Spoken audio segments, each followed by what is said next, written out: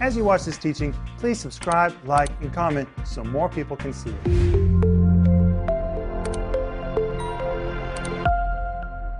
Welcome to Home Group. My name is Rick Renner. Thank you for letting me and us come right into your space. It is Friday. This week has just gone like that. And Denise and Paul, have we had a good time? This has been awesome, Rick. I love every single day we've been together. Amen. Paul? It's been encouraging to me, and I hope that it's been encouraging to you because we've gone through the spiritual weapons that God has given us to live a strong spiritual life, protect ourselves spiritually, and advance forward. And we've talked about a lot of things, but today we have to go through a lot of material. We have 3 pieces of weaponry we have to cover today, and we're going to cover it all. But if you need prayer, I want to tell you right up front, first of all, please contact us. Send us an email. But we want you to know we're here for you anytime you need prayer. And please go to our website, renner.org, and order the study guide called The Infilling of the Holy Spirit. I've mentioned it in every one of these teaching sessions because you have to have the infilling of the Holy Spirit to walk in this weaponry.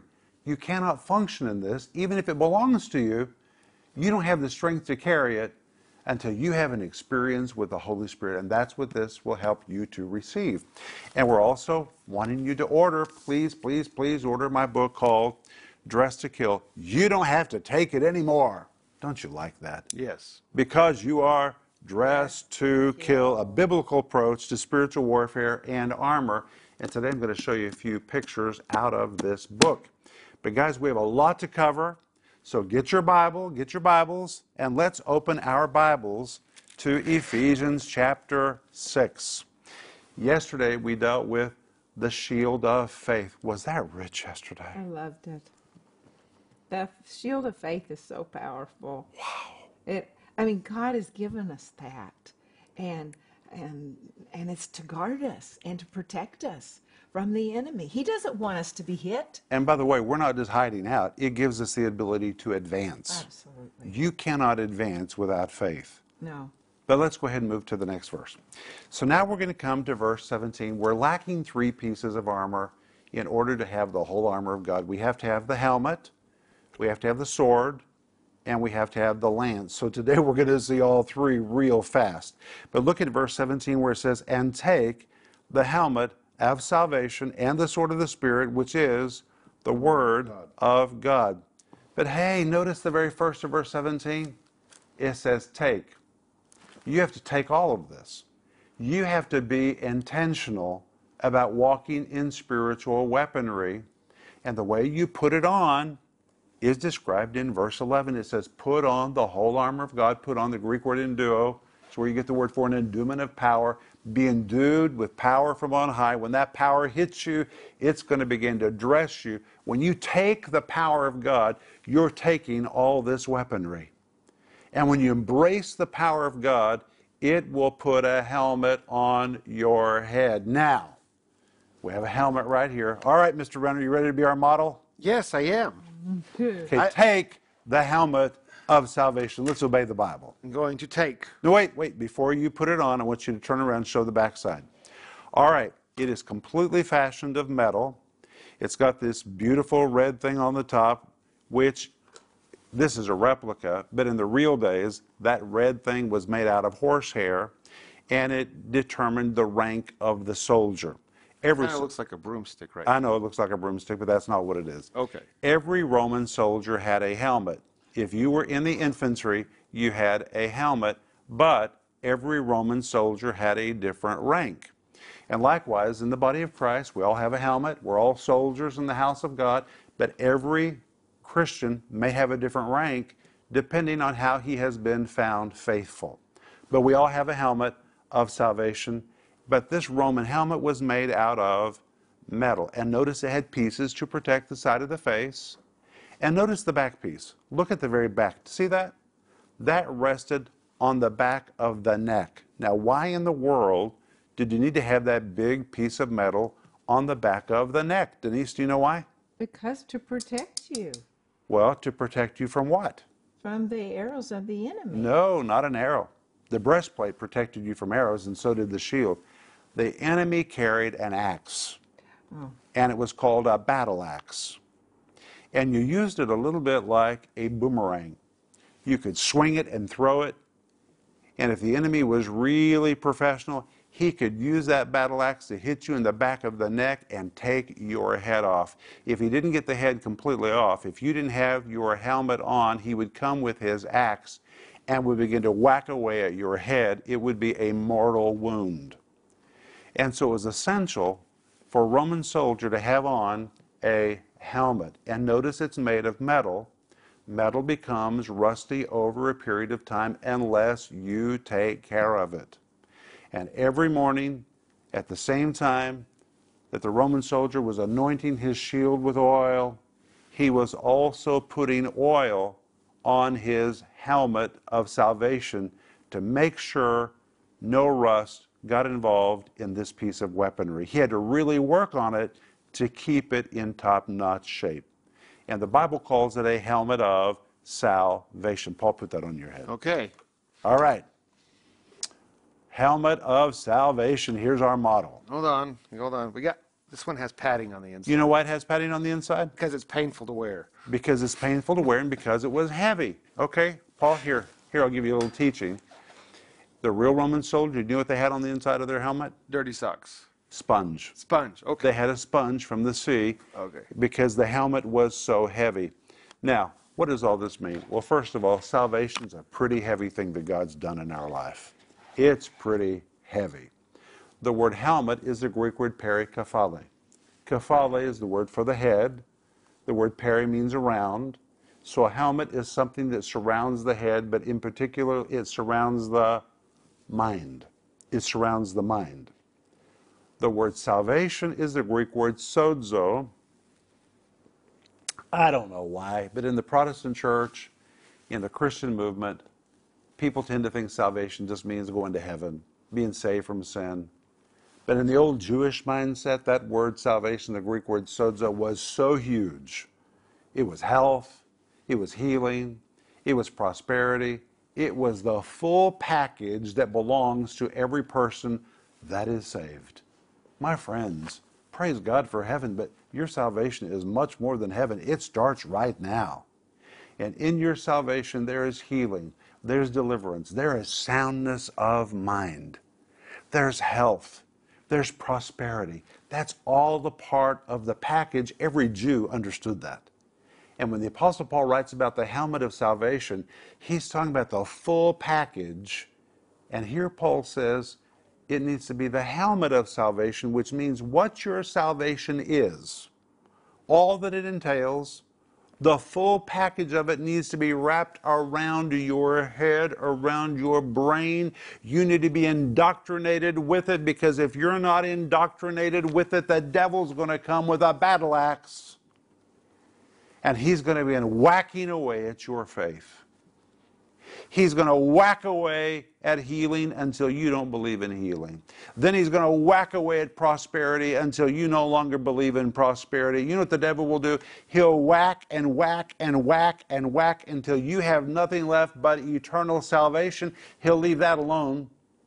That he wants to take everything away from you that affects how you live right now. He just wants to leave you with eternity, but take everything else away from you. He has a battle axe. And therefore the Apostle Paul says we need to take salvation and all that salvation is and really wrap it around our brains. Denise? Well, we need to renew our minds. Oh, we do. And that's a process. And when we renew our minds, then we know the will of God. And we know the will of God, then we know how to defeat the enemy. And so our helmet is so very important. Very important. And Rick, I've even heard you say this before, that we have saved brains. I love that. We do. We have actually sound mind, the Greek word sophronismos, from the word sozo, which means saved, and the word phren, which is the word intelligence. A sound mind is really a saved brain. Saved brains. Amen. That's what you have, are saved brains. Now look at this. In my book, Dressed to Kill, I actually have pictures of real Roman helmets that have been excavated. There were so many different kinds of helmets, depending on where you were, what you did, what was your status. But the fact remains, every soldier had a helmet. Your status may have varied from the guy next to you, but you had a helmet. And likewise, in the house of God, in the army of God, we all have different status, but we all have a helmet of salvation. We need to know what the Bible says belongs to us in our salvation. That's why you need to listen to teaching you can trust, and don't listen to any teaching that begins to take the blessings of God away from you. That's the devil. He might come in a very sly fashion, but with his axe, he'll begin to intelligently whack away at your brain until he takes away from you all the things that Jesus died to give you. Keep your helmet on. Keep your brain protected. Know what you believe about your salvation. Amen? Now, I have to point out something else. Now, look at Paul. All right, if you walked up to a soldier that looked like that with this red thing coming out of the top of his head, you would notice him. Salvation is the most noticeable thing in a person's life. Denise, you and I have talked the other day that when we're sitting in an airport waiting for a plane, we can be sitting in the lounge, and you and I can say, look at that person across the room. Never talked to that person, never met that person, but we can know that they're a child of God. You know why? You can see salvation. You see it. You can just see it. You can see when a person is saved. You can recognize it. Salvation is the most noticeable thing in a person's life. Isn't that amazing? That is amazing. But wait. In verse 17, it goes on to say what we need to do next. Okay. It says, take the helmet of salvation and the what?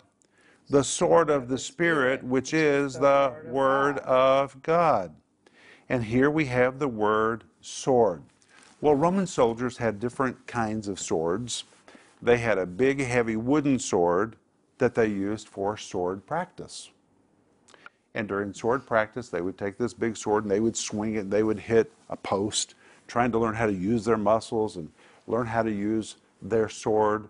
And I think that's very important, because before any real battle begins, the Holy Spirit will help you prepare for battle. If you'll use the Word of God, and if you'll exercise yourself by the Word of God, the Holy Spirit will prepare you in advance to hit the real target when it is needed. But the word sword that is used here is a word which describes a sword like this. It was about 19 inches long, and it was carried by the Roman soldier. It was a sharp, double-edged sword. Now, this particular sword is dangerous, and it is a replica. It's so dangerous that I had them bend the tip so that nobody would get hurt. But a Roman soldier carried a sword just like this. And sometimes, even this was not sufficient, because when you got really, really close to an enemy, this sword was too big to use. If you were really close to an enemy, you needed to have another sword, which was also carried by the Roman soldier, and it looked like this. Looks more like a dagger, doesn't it? This was for a really close contest. Well, either one of these swords are to be used in upfront, close encounters. And when the Bible talks about the sword of the Spirit, we find out that God has something for us when we feel like the enemy is breathing down our neck. He gives us a sword. And because the sword was used for close contact, it means if you have received a rhema, you're probably headed for a very intense battle that is up close and intimate, because a sword like this was used for close contest. Isn't that something? Now, the Bible says the sword of the Spirit, which is the Word of God. Wait a minute, is there a conflict here? Because we already saw that the loin belt is the Bible. That's the word logos, the loin belt of truth. But wait, this is the word rhema. This word rhema describes an immediate word, a fresh word, a word just quickened. Just quickened. Well, where do you get a fresh rhema, a quickened word? Well, when these swords were not in use, they hung on the loin belt. The loin belt represents the Bible. But when a soldier needed a sharp sword for a moment, he could pull on his sword, which was hanging on his loin belt, and coming out of his loin belt would be a sharp sword. And here's what I want you to understand. Most rhemas, or swords of the Spirit, which the Spirit puts in your hand and in your mouth, will come as you're reading the Scripture. Suddenly, a Scripture will be quickened. And coming out of the Scripture, a sword, real sword power. It's like a dagger to be used at close range when the enemy gets too close to you. And the perfect example of this is Jesus. When Jesus was in the wilderness temptation, you can read about it in Matthew chapter 4, you can read about it in Luke chapter 4. Jesus became in close contest with the enemy, and every time the enemy got too close, Jesus said, "It is written."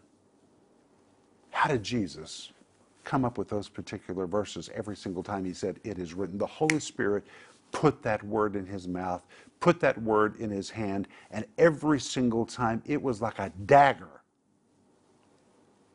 that attacked the enemy and put the enemy on the run. And that's what happens when you receive a rhema from the Scripture. All of the Bible is strong. All of the Bible is powerful. It is all the Word of God. But from time to time, God will quicken a word to you in its precise moment for a specific event that is really especially sharp and dangerous to the domain of darkness. He'll give you a sword of the Spirit. Denise? Many years ago,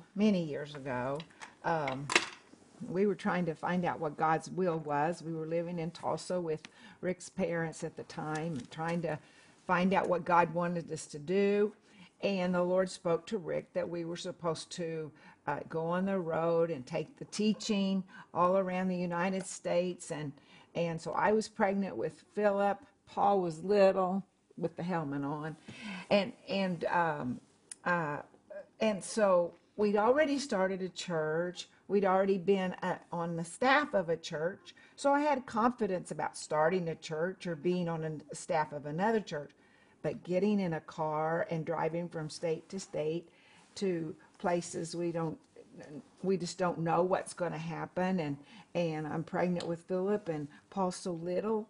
I thought, Lord, I committed to follow Rick till death do us part, but this is pretty scary. And I want to follow, but I want to follow with all my heart. And so I told the Lord that, and so we were in a worship service, and we were praying in tongues, and all of a sudden, I looked at my feet, and the Lord said to me, "Here comes the Rhema." He said, "This is the sword of the Spirit. I do direct the steps of a righteous man." When I heard that, peace flooded my heart, and I was able to follow with all my heart. And that rhema came right out of the Word of God. But the Holy Spirit, He wanted me to be a victor. He wanted me to be free in this situation and be all that I could be in that situation. And He will give you that rhema. Oh, praise God. And when God gives you a sword like that, Yeah. you suddenly have sword power. Yes. It is amazing. But there's one more weapon here. Oh, There's got to be one more weapon. And there's a problem because when you read Ephesians chapter 6, it seems like one piece of weaponry is missing. It seems like it's gone. In verse 14, we saw the loin belt of truth and the breastplate of righteousness. Then, in verse 15, we saw your feet shod with the preparation of the gospel of peace. Verse 16, we saw the shield of faith. Verse 17, the helmet of salvation, the sword of the Spirit. But wait. A Roman soldier had 7 pieces of weaponry. There's a piece missing. Is it really missing? No, it's not missing. Now let me read to you from this page in Dress to Kill, where I have pictures of Roman lances. Listen to this.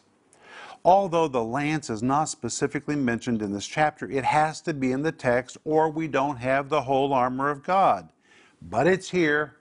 It's in Ephesians 6, verse 18, where Paul writes, praying always, guys, listen to this, Now remember, Paul knows exactly what he's writing. This is what he has in his mind. Praying always with all prayer and supplication in the Spirit.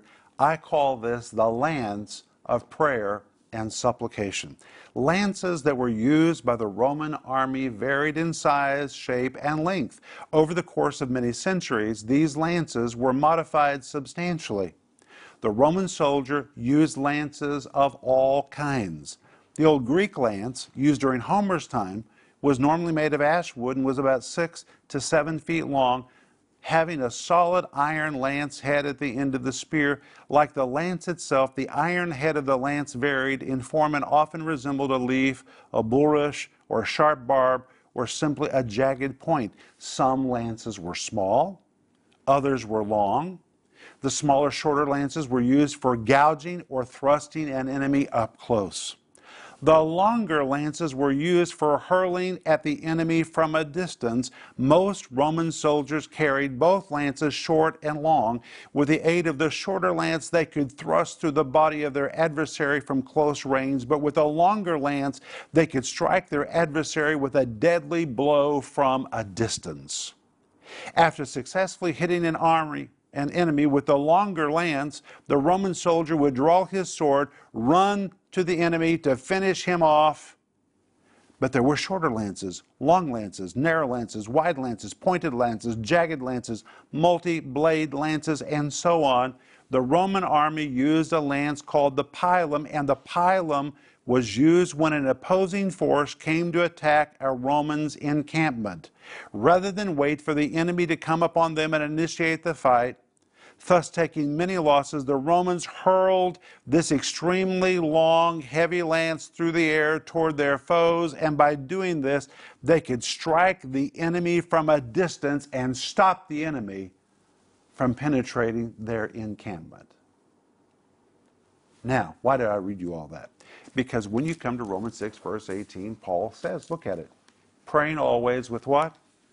It says all prayer. The Greek literally says all kinds of prayer. Just like a Roman soldier had a pouch, and in the pouch there were different lances, different sizes, different shapes, used for different events, there are different kinds of prayer. Prayer is not one size fits all. There's the prayer of binding and loosing. There's the prayer of authority. There's the prayer of agreement. There are many different kinds of prayer. There's the prayer of supplication. There's the prayer in the name of Jesus. There's the prayer of surrender. There are different kinds of prayer. And one reason that people don't have success in prayer is because they're using the wrong prayer for a situation. There are different sizes and shapes of prayer, just like there were different kinds of lances. Well, here's a lance of a Roman soldier. But this is just one. A Roman soldier had many. In fact, Roman soldiers carried one lance so long, if it was all put together, it was more than 20 feet long, sometimes 24 feet long. You say, how could you carry a lance 20 to 24 feet long? Well, it was like a fishing pole. You have a really long fishing pole, you can't carry it anywhere, it's too long. So what do?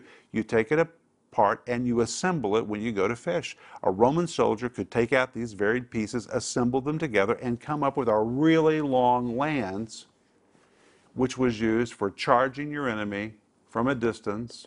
He had lances to hurl at the enemy from a distance. A lance was primarily used to hit the enemy from afar so that he never made it up close. And this is what I call the lance of prayer and intercession. Praise God that we have a sword of the Spirit. This is for close contest. But if we will listen to the Holy Spirit, He'll put a lance in our hands. He will alert us to the fact that the enemy is on the horizon. And if we will listen and do the work of intercessory supplication, we can literally hurl that lance. That's why I call it our spear of influence. It's a spear of influence. If we will use our influence in the spirit realm, we can do such devastation to the work of the enemy that he'll never make it close. And let me tell you, friends, it's better to deal with him from a distance than for him to get so close you have to have a sword of the Spirit. Praise God, you have both. But if we'll listen to the Holy Spirit, we can hit the enemy off at the pass. Denise? Amen. The lance is powerful. It absolutely, because the Holy Spirit, He wants to show you things to come. So if He shows you things to come, then He's saying you need to pray. Sometimes He gives dreams, and it might be a dream that something's going to happen. Well, He didn't give us the dream that something bad was going to happen, so we get scared. Of course not. He gave us the dream so that we would take our authority And stop it. and we would stop it with the lance of the Spirit, with Absolutely. intercession. Absolutely. You know, sometimes God will speak to you during a dream. Sometimes you'll just feel a quickening something on the inside of you.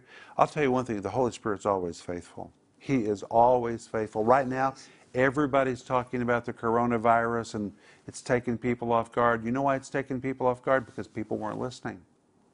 The Holy Spirit was speaking. He's always speaking. Always. I think about Agabus the prophet. The Bible tells us in the book of Acts that Agabus came down to Jerusalem. He came with a company of prophets from Antioch. Man, that was a long distance. Came all the way down to Jerusalem and prophesied that a big famine was going to come and even gave instruction on what to do. You know what that was? That was a lance. They were moving in the Spirit, hurling something at the enemy before it could get close. They were dealing with the enemy to keep the attack in the distance. And if we will listen to the Holy Spirit, He'll show us what's coming. He'll show us how to pray. He'll show us how to use prayer to hit that thing so that it never comes near us. My friends, God has given us the whole armor of God, all 7 pieces. Wow. Exactly what we need. But according to Ephesians 6, verse 11, we have to put it on. And Paul, you look so beautiful in that helmet, I have to ask you, how do you put on the whole armor of God? You do it by faith, by asking the Lord to fill you with the Holy Spirit every single day. You need a fresh infilling of the Holy Spirit so that when you get the power to wear the helmet, carry the lance and the sword and the breastplate and the shoes of peace, so that when you get the power, you get the equipment at the same time. So pray in tongues every single day. That's why people need this study guide called The Infilling of the Holy Spirit. I'm telling you, it is so powerful. What it is, what it produces, how to receive it, how to be refilled with the Holy Spirit. I'm not trying to sell you something. I'm trying to help you get something that will empower you so you can walk in this weaponry. Don't let this weaponry just be a mental exercise. This is not supposed to be a mental exercise. Yes, teach your brain. You're supposed to be able to do something with this information. God wants you to walk in the whole armor of God. But first you have to receive the power of God so that you can carry this. You guys, we have done 2 full weeks on Ephesians chapter 6.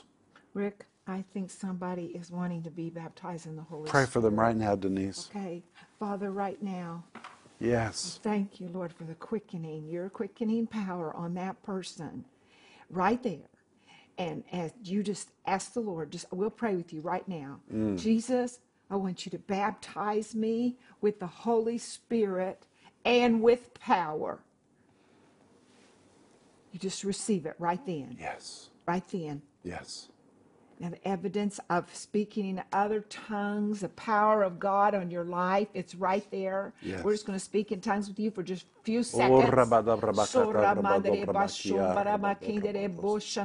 just let it flow out of your heart. Yes, and you can pray in that way anytime you want to.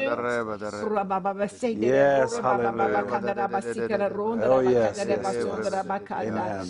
Oh, thank you, Lord. Thank you for the Yes. power of the Holy Yes, Spirit. yes, yes, yes. Oh, thank you. He's empowering you right now Yes, by His hallelujah. Spirit. Yes. Oh, we thank you, Father. Yes, and I want to tell you that if you want to write to us with any questions, or if you just want us to pray with you specifically, send us an email at prayer@renner.org or call us. We are here for you. We really are. Have a great weekend, and we'll see you in the next home group. Bye-bye. Bye-bye. If you enjoyed that teaching, please subscribe, like, and comment so more people can see it.